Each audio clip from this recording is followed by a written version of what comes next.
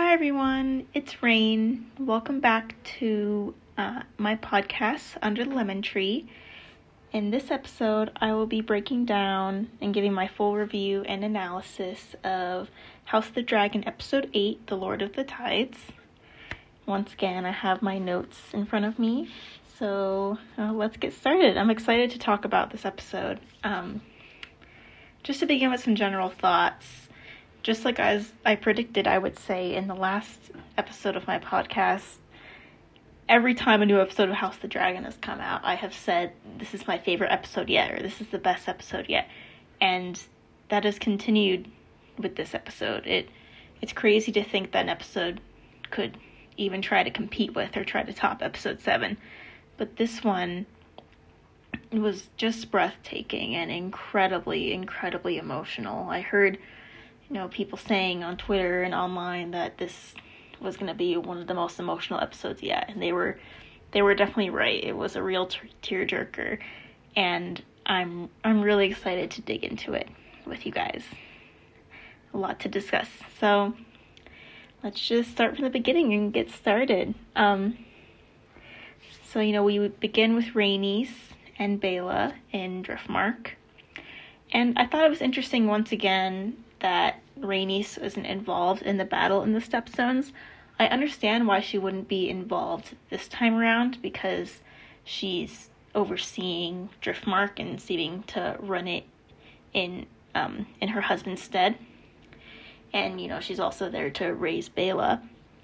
But it's interesting, as others have pointed out, that she chose to not be involved in the first battle of the Stepstones. And I'm not exactly sure why that is. I know there was a lot of speculation and talk online about why she wouldn't be involved, because she has a dragon, It seems a little strange that she wasn't. Perhaps, maybe she thought her help wasn't necessary because they had Laenor and his dragon Seasmoke, or I wonder if that's some kind of suggestion that Rhaenys wasn't completely supportive of Corlys fighting in the Stepstones, although I'm not exactly sure why she wouldn't be, especially if it's a battle that was so vital to helping Driftmark maintain its trade routes, and trade routes that are used by Westeros. So I'm not exactly sure why that is, and I don't know if anyone knows exactly why that is. I'm sure there's plenty of speculation. But yeah, once again, she's not involved in the battle. She's running Driftmark, and I do think it's interesting seeing that Rhaenys is running Driftmark and not Vaemond. I do wonder if that's a sign that Corlys has a certain trust in his wife and wants her to run Driftmark over his brother. Like, I wonder if that's designed to be kind of a slight towards Vaemond, because we know that Corlys obviously was very in support of Rhaenys becoming queen, and to this day he is very upset that she wasn't. Although Rhaenys accuses Corlys of not fully being particularly interested in Rhaenys being on the throne, and it being more about Corlys's family and his bloodline being on the throne. So there could be some debate there over exactly what Corlys's intentions are, whether it truly is about he wants his wife on the throne because he believes she's a competent ruler, or if it's more so about his own personal ambitions, or it could be a combination of the two. But I did think it was interesting seeing that Rhaenys is in charge, and I do wonder if Corlys had something to do with that, and if that was a deliberate decision by him to either showcase his support for Rhaenys and showing how much he wants her to be a leader and a ruler the same way he wanted her to be queen. Now he's putting her in charge of Driftmark while he's away. And, or I wonder if it's supposed to be a bit of a slight against Vaemond, showing like, hey, I don't want to put my brother in power. I don't trust him with that power. I want my wife, Rhaenys, to have it. And I do wonder if that's the reason as well that Corlys wants Lucerys to inherit Driftmark, even though he knows that Lucerys isn't actually, a Velaryon. And he explained that in a previous episode, that history doesn't remember blood, it remembers names.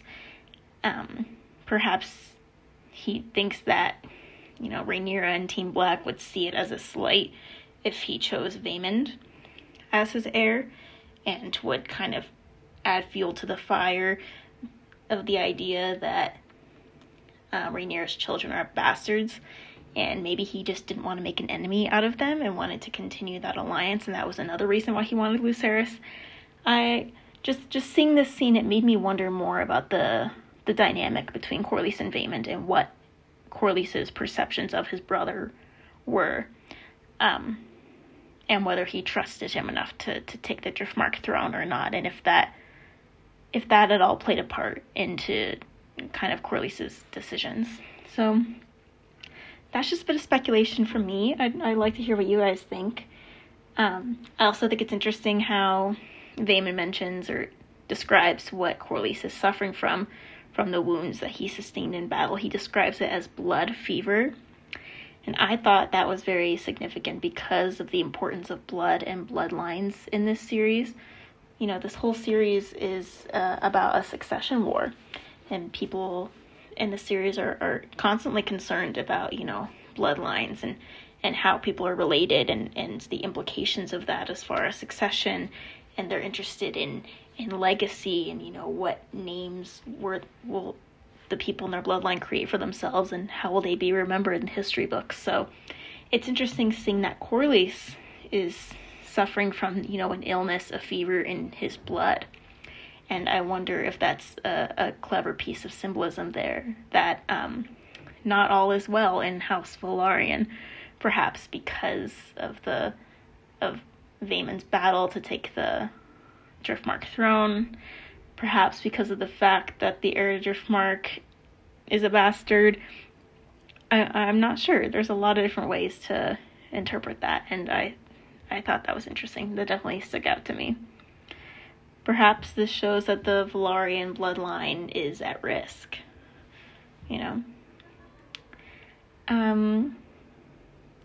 I thought it was a clever little piece of foreshadowing when Vaemond is talking about how Rhaenyra's children are bastards and they shouldn't be able to inherit the Driftmark throne. And Rhaenys says, be careful, good brother, one could take your words for treason. Which, as we know later, Vaemond will say those exact words, and it is, of course, taken as treason, and he's killed for it. So, clever little foreshadowing there. I loved the way Dragonstone looked in this episode. Just that shot sweeping over the water and up to it. It just looked so grand and so beautiful. And seeing all the, mist and fog around it, it was just so striking and so beautiful. I really liked seeing Jace's, how determined he is to learn High Valyrian, and how he wants to honor the traditions of his ancestors, and how he was working so hard to learn this language that even Rhaenyra was asking him to, take a break. And I think even just that little scene gives us a lot of insight into Jace's character, and, perhaps that he is being raised or has the personality just of a person who would be competent to take the throne. And it's so interesting when we compare Jace to Aegon, Alicent's oldest child, who the Greens want to uphold as the heir over Rhaenyra, who, as I kind of discussed in the last episode, Aegon clearly isn't interested in taking the throne. He's very selfish, and he does not show any kind of interest, any kind of determination. He doesn't really seem to want the throne at all. That was a desire that was pushed on him by his mother and by Otto. So I just love how we have the opportunity to contrast Jace and Aemond, these firstborn sons of Rhaenyra and Alicent, into potential, people who could be forwarded as being heirs to the throne, and how one, the one who could be considered, the bastard and therefore not, the rightful heir, is actually much more competent for the role, perhaps, and shows an interest in it and shows the capacity to perhaps be a good ruler, whereas the true-born son, Aegon, who the Greens would argue should be the rightful heir, would be a better heir, actually doesn't have the qualities of a potentially good ruler at all.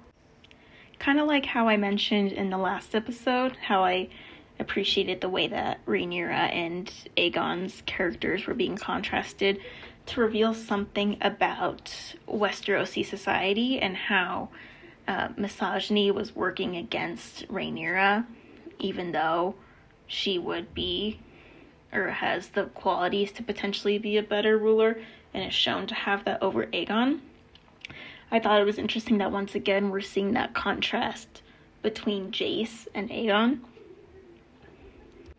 because I think it similarly exposes the problem with these traditions in Westerosi culture, that while Jace may, allegedly not be considered the rightful heir because, he's allegedly a bastard, while Aegon is, a true-born son, and that's not anything disputed, simply by that tradition in Westerosi society, Aegon would be upheld as the better ruler.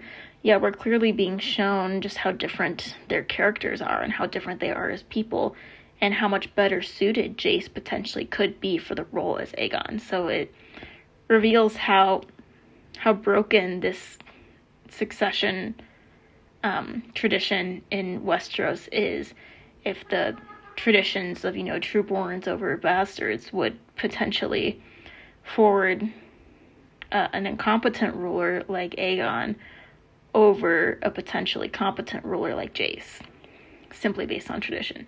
The same way that those traditions would potentially choose Aegon over Rhaenyra, simply on the basis of gender. So I appreciate that a lot, in that connection, just exposing the problem with Westerosi traditions of succession, and revealing in a lot of ways why I think they should be overturned, or challenged at least. Moving on now to King's Landing. I thought Alicent very much was looking like later seasons Cersei. In the later seasons we see Cersei wearing these dark dresses, like these dark black dresses with these strong, kind of more masculine shoulders, and she has her short hair, and I thought Alicent was looking very, very Cersei in that way. She's continuing her Cersei streak in my mind. She has her pinned back hair, and she has this dark green dress with these broad shoulders, and it seemed to me to kind of represent, for Alicent, like restrain and control. In the inside the episode, after this episode, discussed how Alicent has turned to religion as a way to redeem herself after she attacked Rhaenyra in the last episode. And it's interesting just seeing her, her hair is all bound up, and she's bound up in this tight dark dress, and she has this big, Faith of the seven-pointed star around her neck, and she's replaced all of the dragon murals and erotica and everything in the Red Keep with seven-pointed stars and symbols of the Faith of the Seven. It's interesting seeing the kind of control Alicent is exercising in that sense, both, over her own appearance and maybe therefore also in her behavior. She seemed to see in her outburst last episode as a loss of control. Inside the episode, after the last episode, I mentioned how Alicent's a person who is always kind of hidden her emotions, and that was a moment when she didn't, and she couldn't anymore.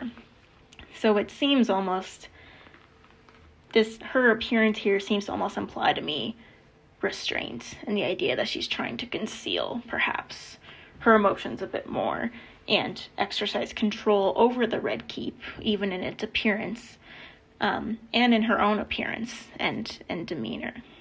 And that definitely relates to what we see her role as being in this episode. Viserys is very ill. He's very out of it when he's hocked up on Milk of the Poppy. And Alicent and Otto are pretty much running the kingdoms.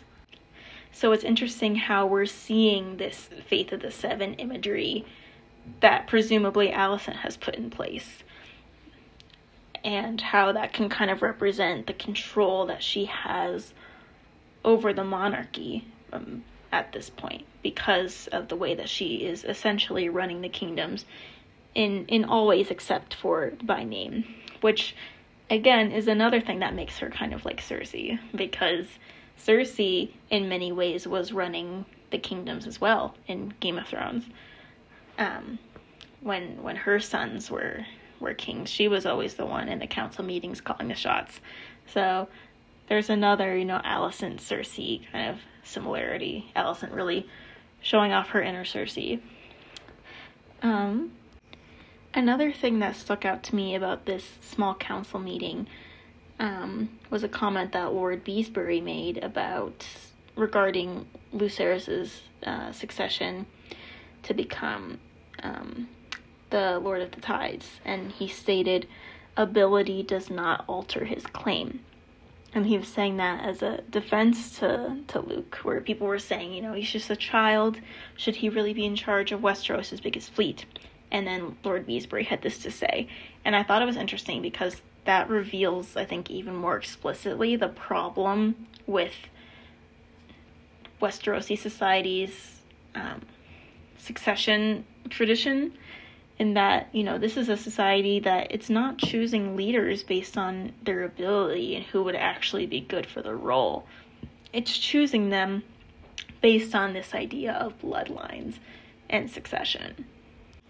It is that very idea that would be used to support Aegon taking the throne over Rhaenyra, simply because of a claim based on the succession tradition of men inheriting over women, despite the fact that, as I discussed in the last episode, it seems that Rhaenyra much more has the qualities to make her a good ruler over Aegon.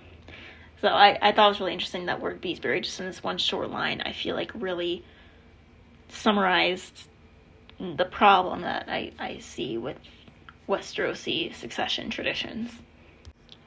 So, moving on to Rhaenyra and Daemon seeing Viserys for the first time in so many years, it was so heartbreaking seeing what kind of state Viserys was in. Even Rhaenyra said that he looked like a different person, and both Rhaenyra and Daemon looked really heartbroken and disturbed seeing him like this, and I was heartbroken seeing him like this. Another thing I thought was interesting too about this scene was, at this point in the episode, he says that he is staying out of, issues of succession, and when Rhaenyra and Daemon are trying to talk to him about how the successor to Driftmark is going to be chosen the next day, he says, Alicent and Otto decide on those things, and they're trying to tell him, like, no, listen to me, like, they're gonna choose Vaemond, like, you have to help us. And I thought it was just interesting seeing the contrast in how Viserys is gonna end up changing his mind, how he's not gonna sit back and let Alicent and Otto run the show, at least in this decision. That he's gonna stand up for that fateful moment in the throne scene, which we'll get to, and he'll decide to advocate for Rhaenyra and her children. It made me wonder, too, what exactly would lead to Viserys changing his mind and deciding to enter the throne room and defend Rhaenyra and her children and not let it be decided by Alicent and Otto. And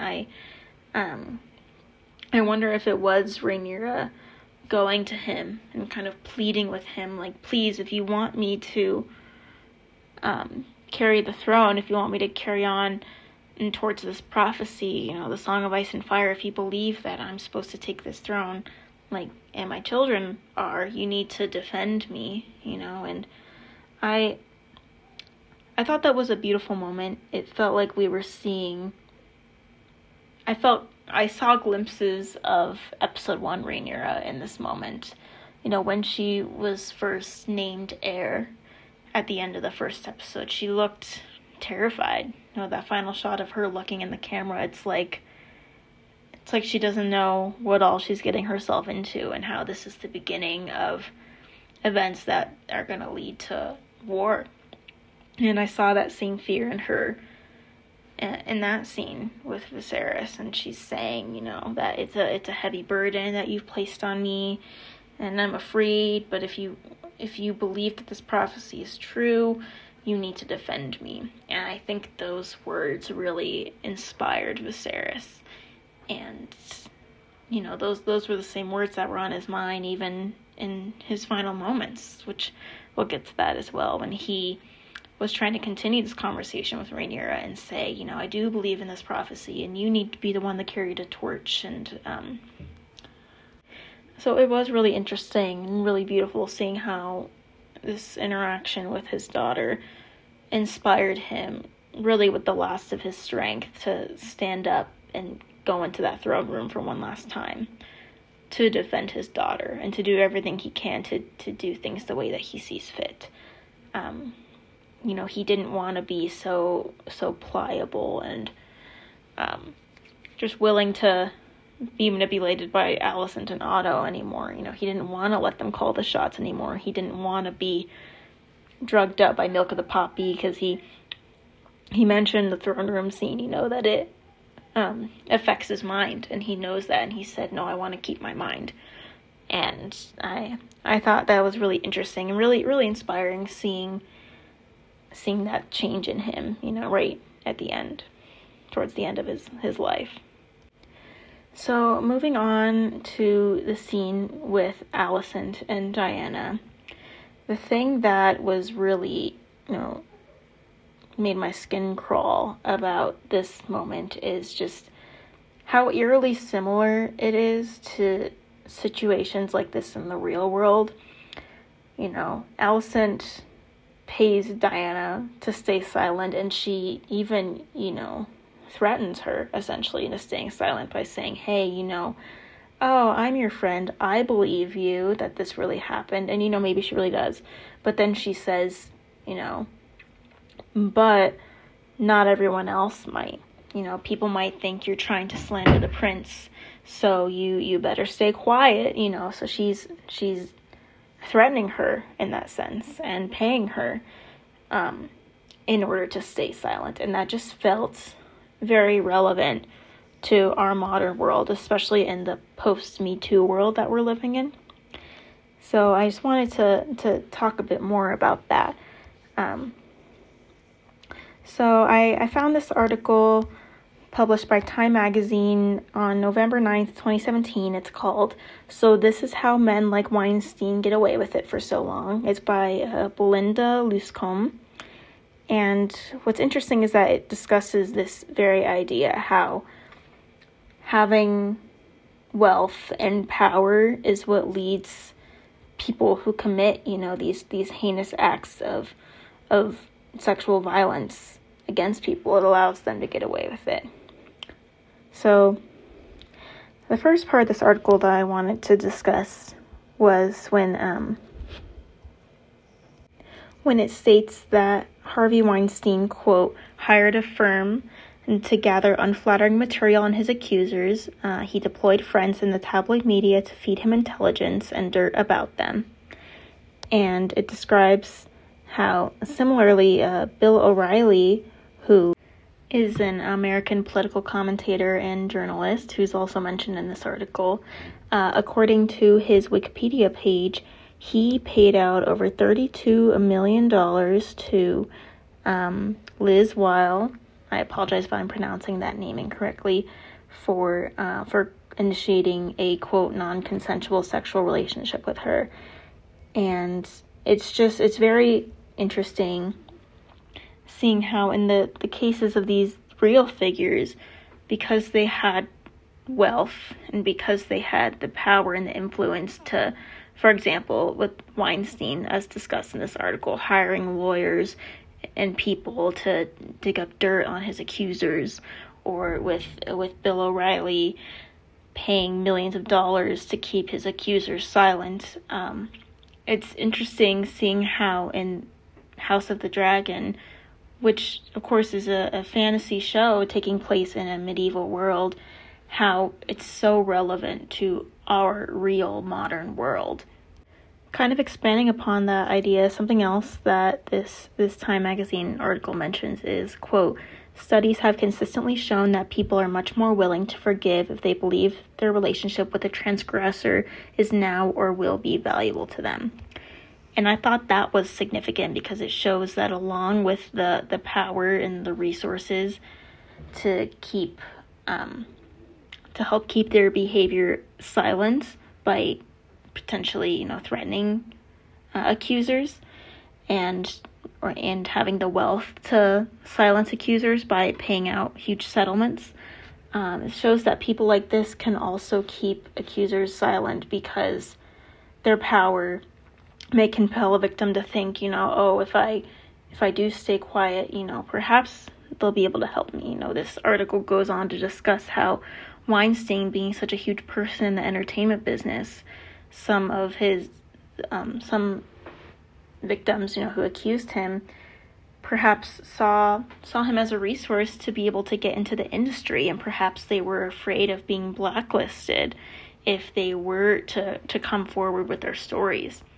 And it's heartbreaking to see how power and wealth in the real world allows these people to get away with these things for such a long time.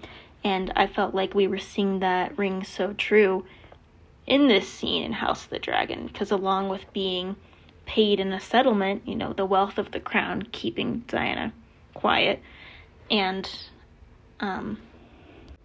it's also fair to say that fear of retribution was keeping Diana quiet. I mean, this is the queen that she was speaking to, and this was something that the prince did to her, and the fact that Alicent was threatening her, saying, if people don't believe you, and they think you're trying to besmirch the prince, something very bad could happen to you, and how that scared Diana into staying quiet. And it's just devastating how just because Aegon is a prince and therefore has the wealth and the power of the crown, him and his family therefore have the ability to pay off his victim and threaten her in order to keep her silent. And it's fascinating and devastating just how eerily similar that is to the real world, just as I discussed with these powerful and wealthy people such as Weinstein or such as O'Reilly, and how they were also able to use their wealth and their power and the resources that they obtained from that in order to similarly keep their victims quiet. So that's something I really appreciate about this show. It speaks so much truth to our real modern world, despite the fact that it is a fictional, medieval world. And it's something that I think keeps shows like this and media like this, really, it shows its importance and its relevance for its ability to speak to our real world and the real issues and situations we see in our world. And while Alicent does seem to feel bad for Diana and feel some sympathy for her, tearing up for her and everything, then again, she does not try to advocate for any sort of formal justice in her defense. I don't know if that says more about Alicent or if that says more just about the culture of Westeros in general and its, misogynistic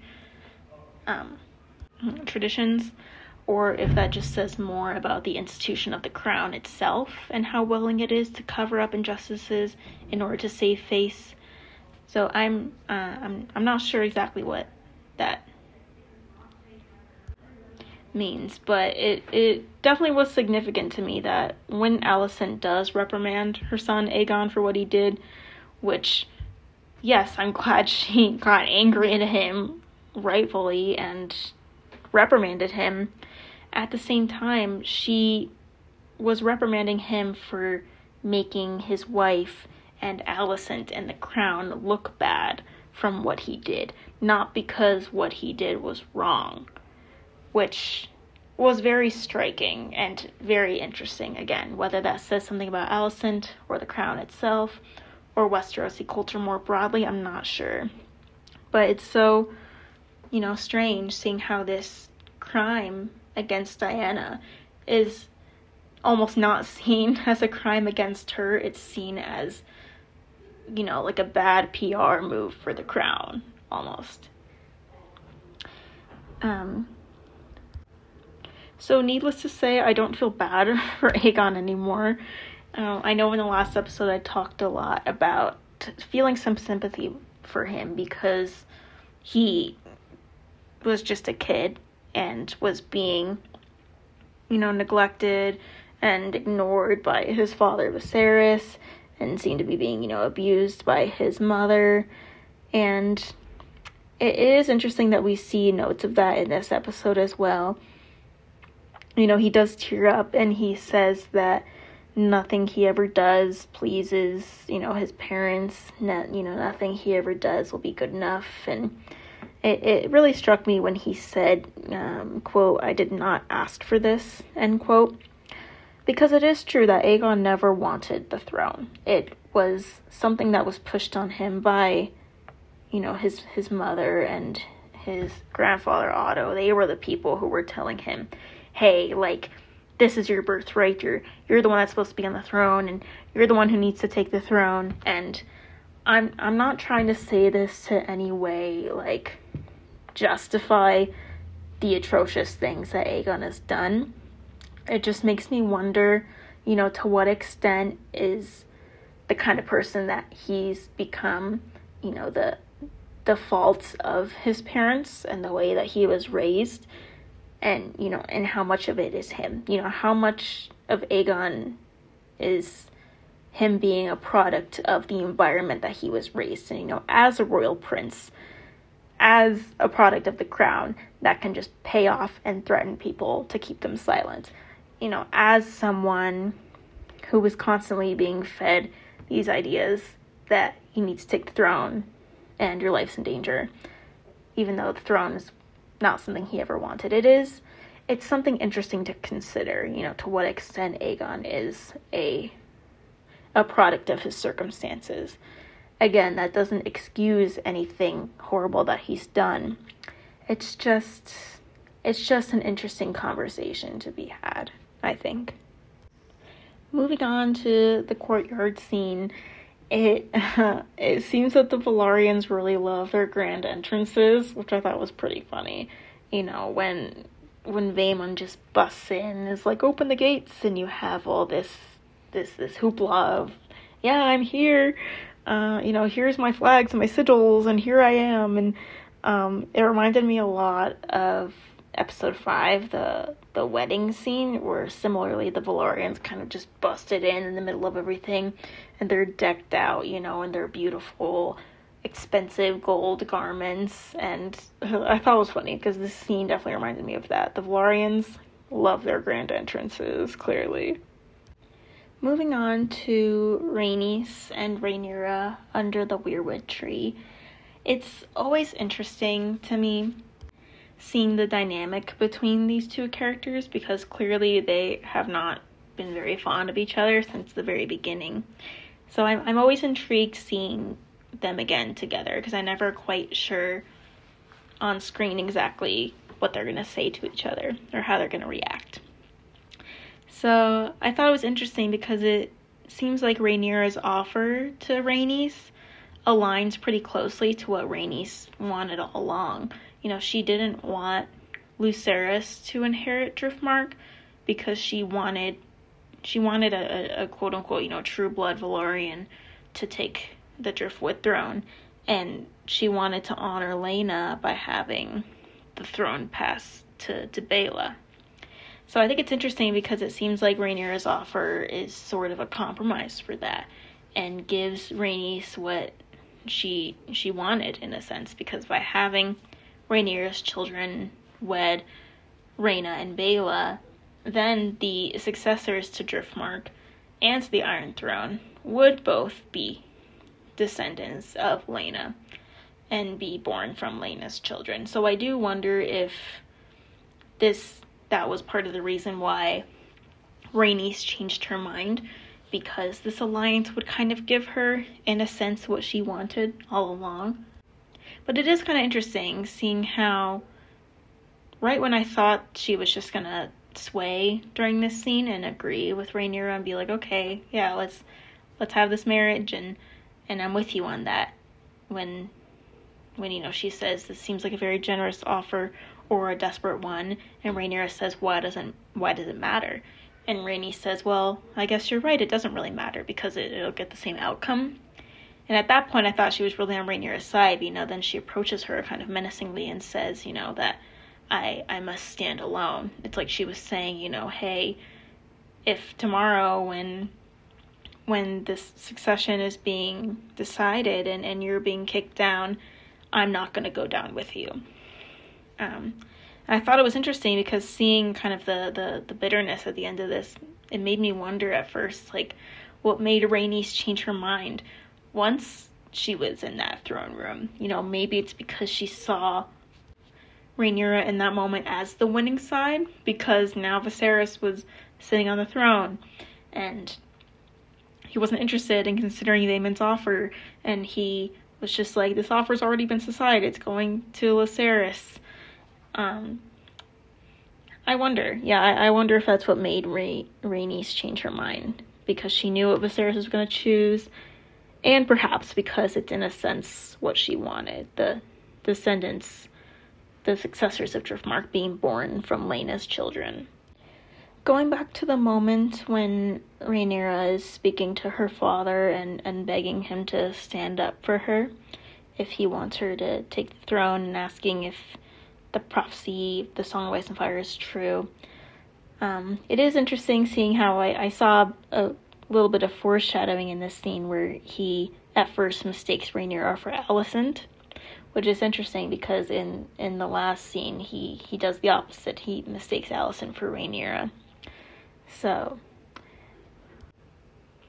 and I also thought it was a bit sweet when he called Rhaenyra his only child. I think it shows just how deep his love is for her. At the same time, it also shows how his mind is going. He keeps confusing Alicent for Rhaenyra and Rhaenyra for Alicent, and he confuses Rhaenyra for being his only child. Which, yes, it shows his love for Rhaenyra. But it's also kind of sad, because it's almost like it more so shows how uninvolved he was in the lives of the children he had with Alicent. We don't see him interact with them very much, and even the small moments we do see them interact, like in last episode where he's just yelling in Aegon's face and is asking Aemond what the truth is. Rhaenyra is clearly his favorite, which it is sad when you think about Alicent's sons, how much they, perhaps, we can speculate what kind of people they would have become if Viserys had been a more involved part of their life. That goes back to what I was talking to earlier, how much are Aegon and perhaps Alicent's other children products of their environment. It does make you wonder. But it also was a sweet moment, showing his deep love for Rhaenyra. And seeing Rhaenyra break down was very emotional as well, because it made me wonder, perhaps she's crying out of fear. She's afraid, of taking the throne and everything that means. Perhaps she's seeing all the tensions in the war that are brewing and how heavy of a burden this is. And I wonder if part of that was fear. But I also wonder if part of her breaking down was at seeing her father that way. No child would want to see their parents in this state. And her and Daemon both looked devastated to see Viserys like this. So I wonder if it was a combination of those things. And, this was a really sweet, really tender, heartbreaking moment between father and daughter. So, moving on to the fateful throne room scene. I love the opening shot of Otto standing menacingly in front of the throne. Very, very effective. It's strange. It looked like it had more swords than before. I don't know if it does, but the throne was looking especially menacing in this episode. And perhaps it is more and more menacing as this civil war grows ever closer, and the threat of how destructive of a war like that could be, all in pursuit of this very, powerful, very dangerous throne. Just like Viserys said in the first episode, the Iron Throne is the most dangerous seat in the realm, and just like Paddy Considine said in the Inside the episode, seeing Viserys's, physical state and how much he's just been broken down, he said that this is what being a king does, seeing the kind of physical and mental toll it has on him. The throne very much is a dangerous thing and a powerful thing, not just for those who threaten it, but even for the people who sit on it, it seems. Now, of course, I have to talk about Viserys' entrance. It was definitely a tearjerker. Again, like I discussed earlier, it's very beautiful seeing that he wanted to use the last of his strength to defend his daughter, and how he was just slowly, painfully making his way across the floor with all the strength he still had, and how they opened those doors and had a grand read of all of his titles, and everyone's faces, they were just stunned. Nobody was expecting this. I wasn't expecting it either.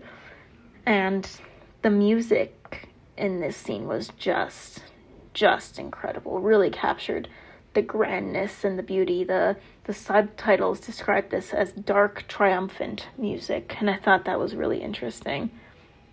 It was just a very grand, very beautiful, very heartfelt, impactful moment. I also thought it was funny seeing Alicent, Otto, and Vaemon's faces when Viserys walked in, like their faces especially. It seemed like they looked worried. They were like, oh no, we thought this was going to be like a cut and dry issue. Alicent and Otto obviously were going to choose Vaemond, and that would be that. But now they're like, oh no, now that Viserys has walked in, like the tides have really turned, and this is not going to go the way that they thought it would. So I thought that was funny. I thought it was a really sweet moment seeing Daemon pick up Viserys' crown, put it on his head, help him walk up the steps to the throne after Viserys had told all the other Kingsguard and everyone else trying to help him to not. He let his brother help him. And it was just a beautiful moment between these two brothers. I think it shows just how much they love each other. There have been plenty of moments throughout this series where they've been at each other's throats. And it's beautiful how moments like this, and especially this moment, one of the last moments of the two of them together, seeing just how much they really do love each other, and how deep down that love never went away, even with everything that happened between them. And of course, I gotta talk about the moment he beheads Vaemond. I definitely was shocked and stunned by this moment. It's so fun seeing all the characters' faces. Everyone is in shock.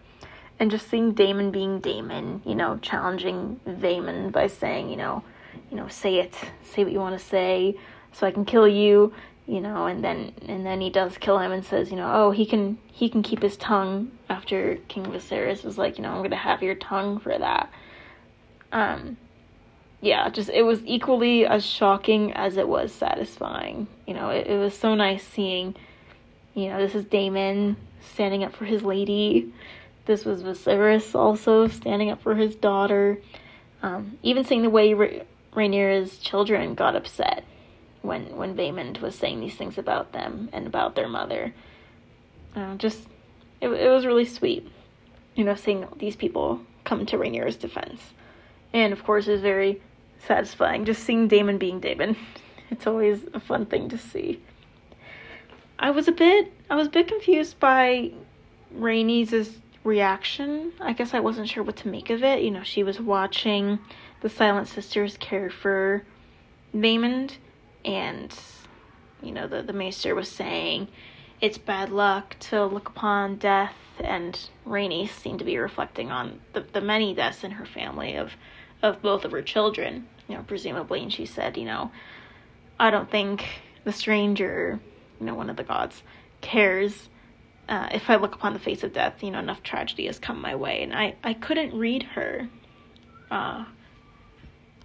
as far as what she might have been thinking, what she might have been feeling watching Vaemond, and I would love to hear your guys' thoughts on that. I wonder if she mourns him.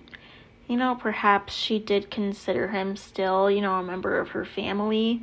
She called him good brother and all these things, despite the fact that they obviously were on opposite sides, at least by the end, as far as who they wanted to inherit the Driftwood throne. So it's interesting. I wonder what she was feeling. I wonder, is that a hint that she perhaps feels some kind of resentment against Daemon for killing Vaemond? Does she mourn him? I was left wondering kind of what she was thinking in that moment. I'd like to hear what you guys thought about that. Now, of course, moving on to probably one of my favorite scenes in the episode, just because of how emotional and effective and beautiful it was. The dinner scene, right from the get-go, just the staging, the blocking of this, seeing the physical distance of how far apart Alicent and Rhaenyra were sitting, which, seemed to be symbolic and a physical representation of the emotional distance between them. But it's interesting seeing how they try to steal glances at each other. I think it's a hint at their desire to want to close that distance, which is something I see kind of later on in the episode, or later on in this scene, So Viserys, just gives this really beautiful, really heartfelt speech, and he shows his true face to his family, and he insists that all he really wants is for his family to get along. Like Patty Considine said inside the episode, it's like Viserys is saying, why can't they just love each other? And Viserys is talking about how all these faces are faces that he loves so dearly, and as others have said, it's so sweet, but also so heartbreaking how this scene and these moments of his family, eating and getting along together, are probably the last memories that Viserys has of his family. This is the last time he sees all of them before he dies. And there's something tragic and heartbreaking and beautiful that this is how he believes he left his family, united and at peace and happy together. And it's like for a moment they were, and for a moment it's as though nothing ill had happened between them, and it was almost as if the war wasn't going to happen. But of course, as we know, it didn't remain that way. But it's beautiful because this shows us almost, what could have been, and the possibility perhaps that there was there for them to be a united, happy family, and what Viserys' wish was for them to be this way. It seemed like Rhaenyra was compelled by her father after he gave this kind of impassioned speech to speak. She immediately stands up and explains how grateful she is to Alicent for her devotion to Viserys. And I thought it was sweet. And, Alicent reciprocated that and stood up and said her own words about Rhaenyra. When she said, she'll make a good queen. I think that especially, really pulled at my heartstrings, because it's just like what Alicent said back in episode 3 when Otto was trying to convince Alicent to manipulate Viserys into declaring her son Aegon to be king. And even Alicent defended Rhaenyra against her father in that moment and said, Rhaenyra, she'll be a good queen. So again, this kind of felt like a hearkening back to that. And it was beautiful. It made it feel like that spark of love and that spark of friendship between Alicent and Rhaenyra, I felt like it was still there in some sense. Their words to each other and the way that they looked at each other when they said these things, it felt very authentic. And it's interesting when you contrast that with the children, who very much didn't seem to mean what they said when they were giving these toasts. And they break out into fighting and into conflict not too long after this. So it feels like Alicent and Rhaenyra still have that love for each other, but, the children don't have that same kind of affection and history that they do. Well, it's heartbreaking to think that all this animosity from these children kind of began because of their parents and because of how their parents were pushing them into this succession war to hold the same kind of animosities that they had. And it's almost as if the adults are being nostalgic and heartfelt and thinking of the past and, oh, maybe we shouldn't fight, but the kids seem all on board with the fighting, which is sad.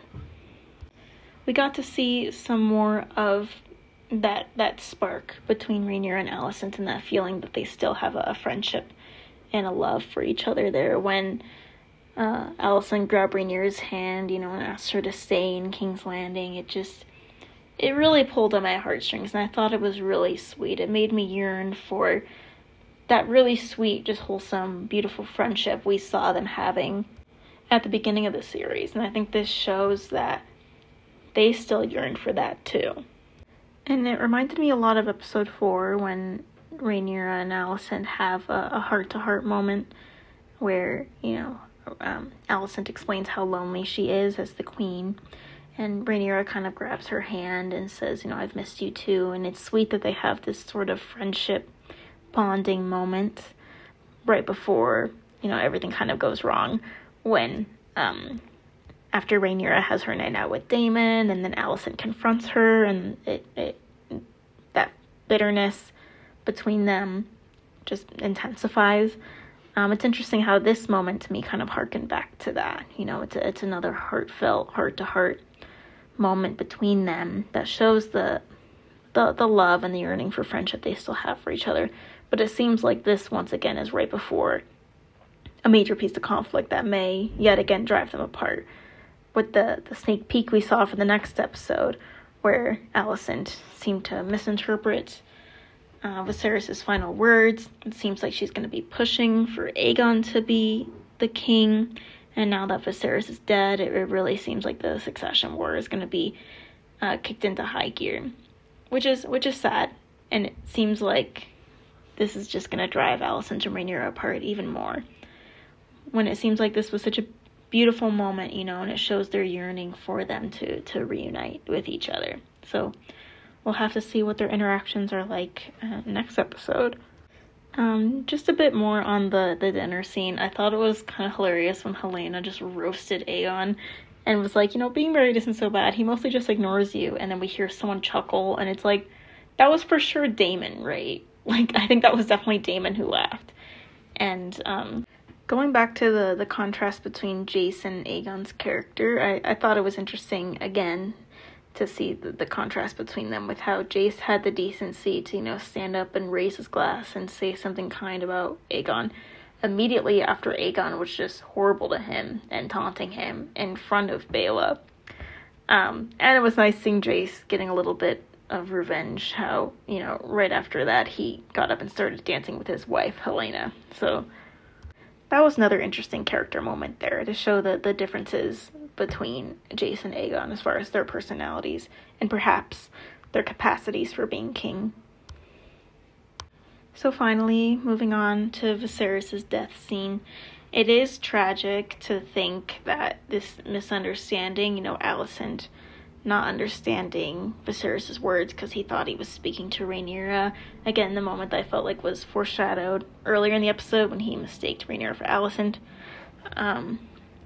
I feel like tragically this kind of just goes to show that even one beautiful night of unity with this family, them eating dinner together and dancing and laughing, it wasn't enough to erase the years of ill feelings and fighting that had been brewing between them for so long, as much as Viserys perhaps wanted it to, and how he wanted to use his last moments to try and unite his family again.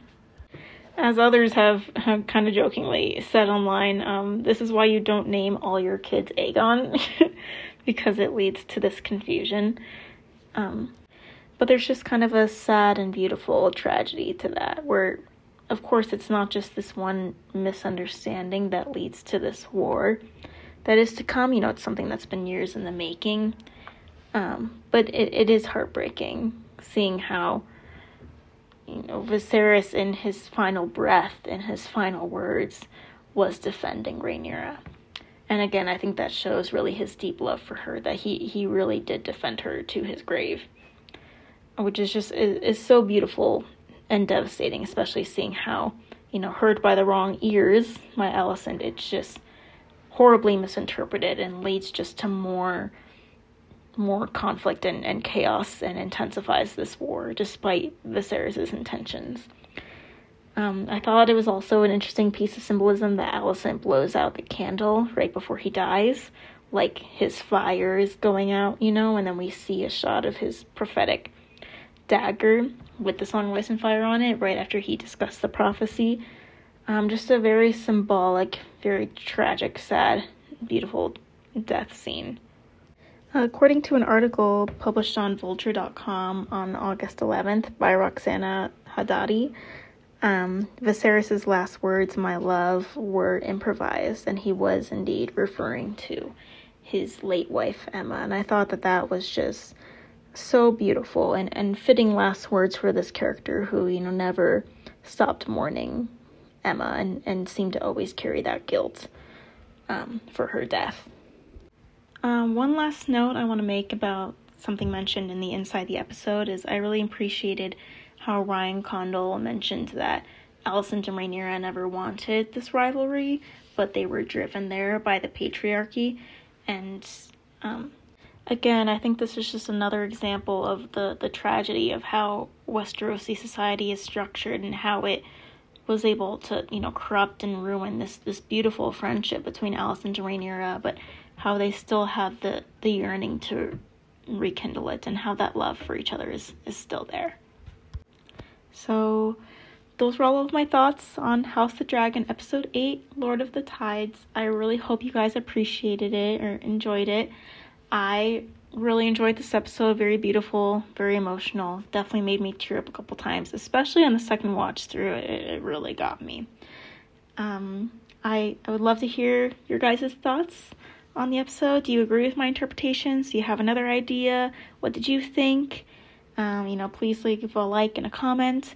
You can follow me on YouTube, Twitter, Instagram, Spotify, and TikTok, all under at The Spring Dream. And I hope y'all will tune in next week for my episode of House the Dragon Episode 9. Thanks again for listening, and I'll see y'all next time.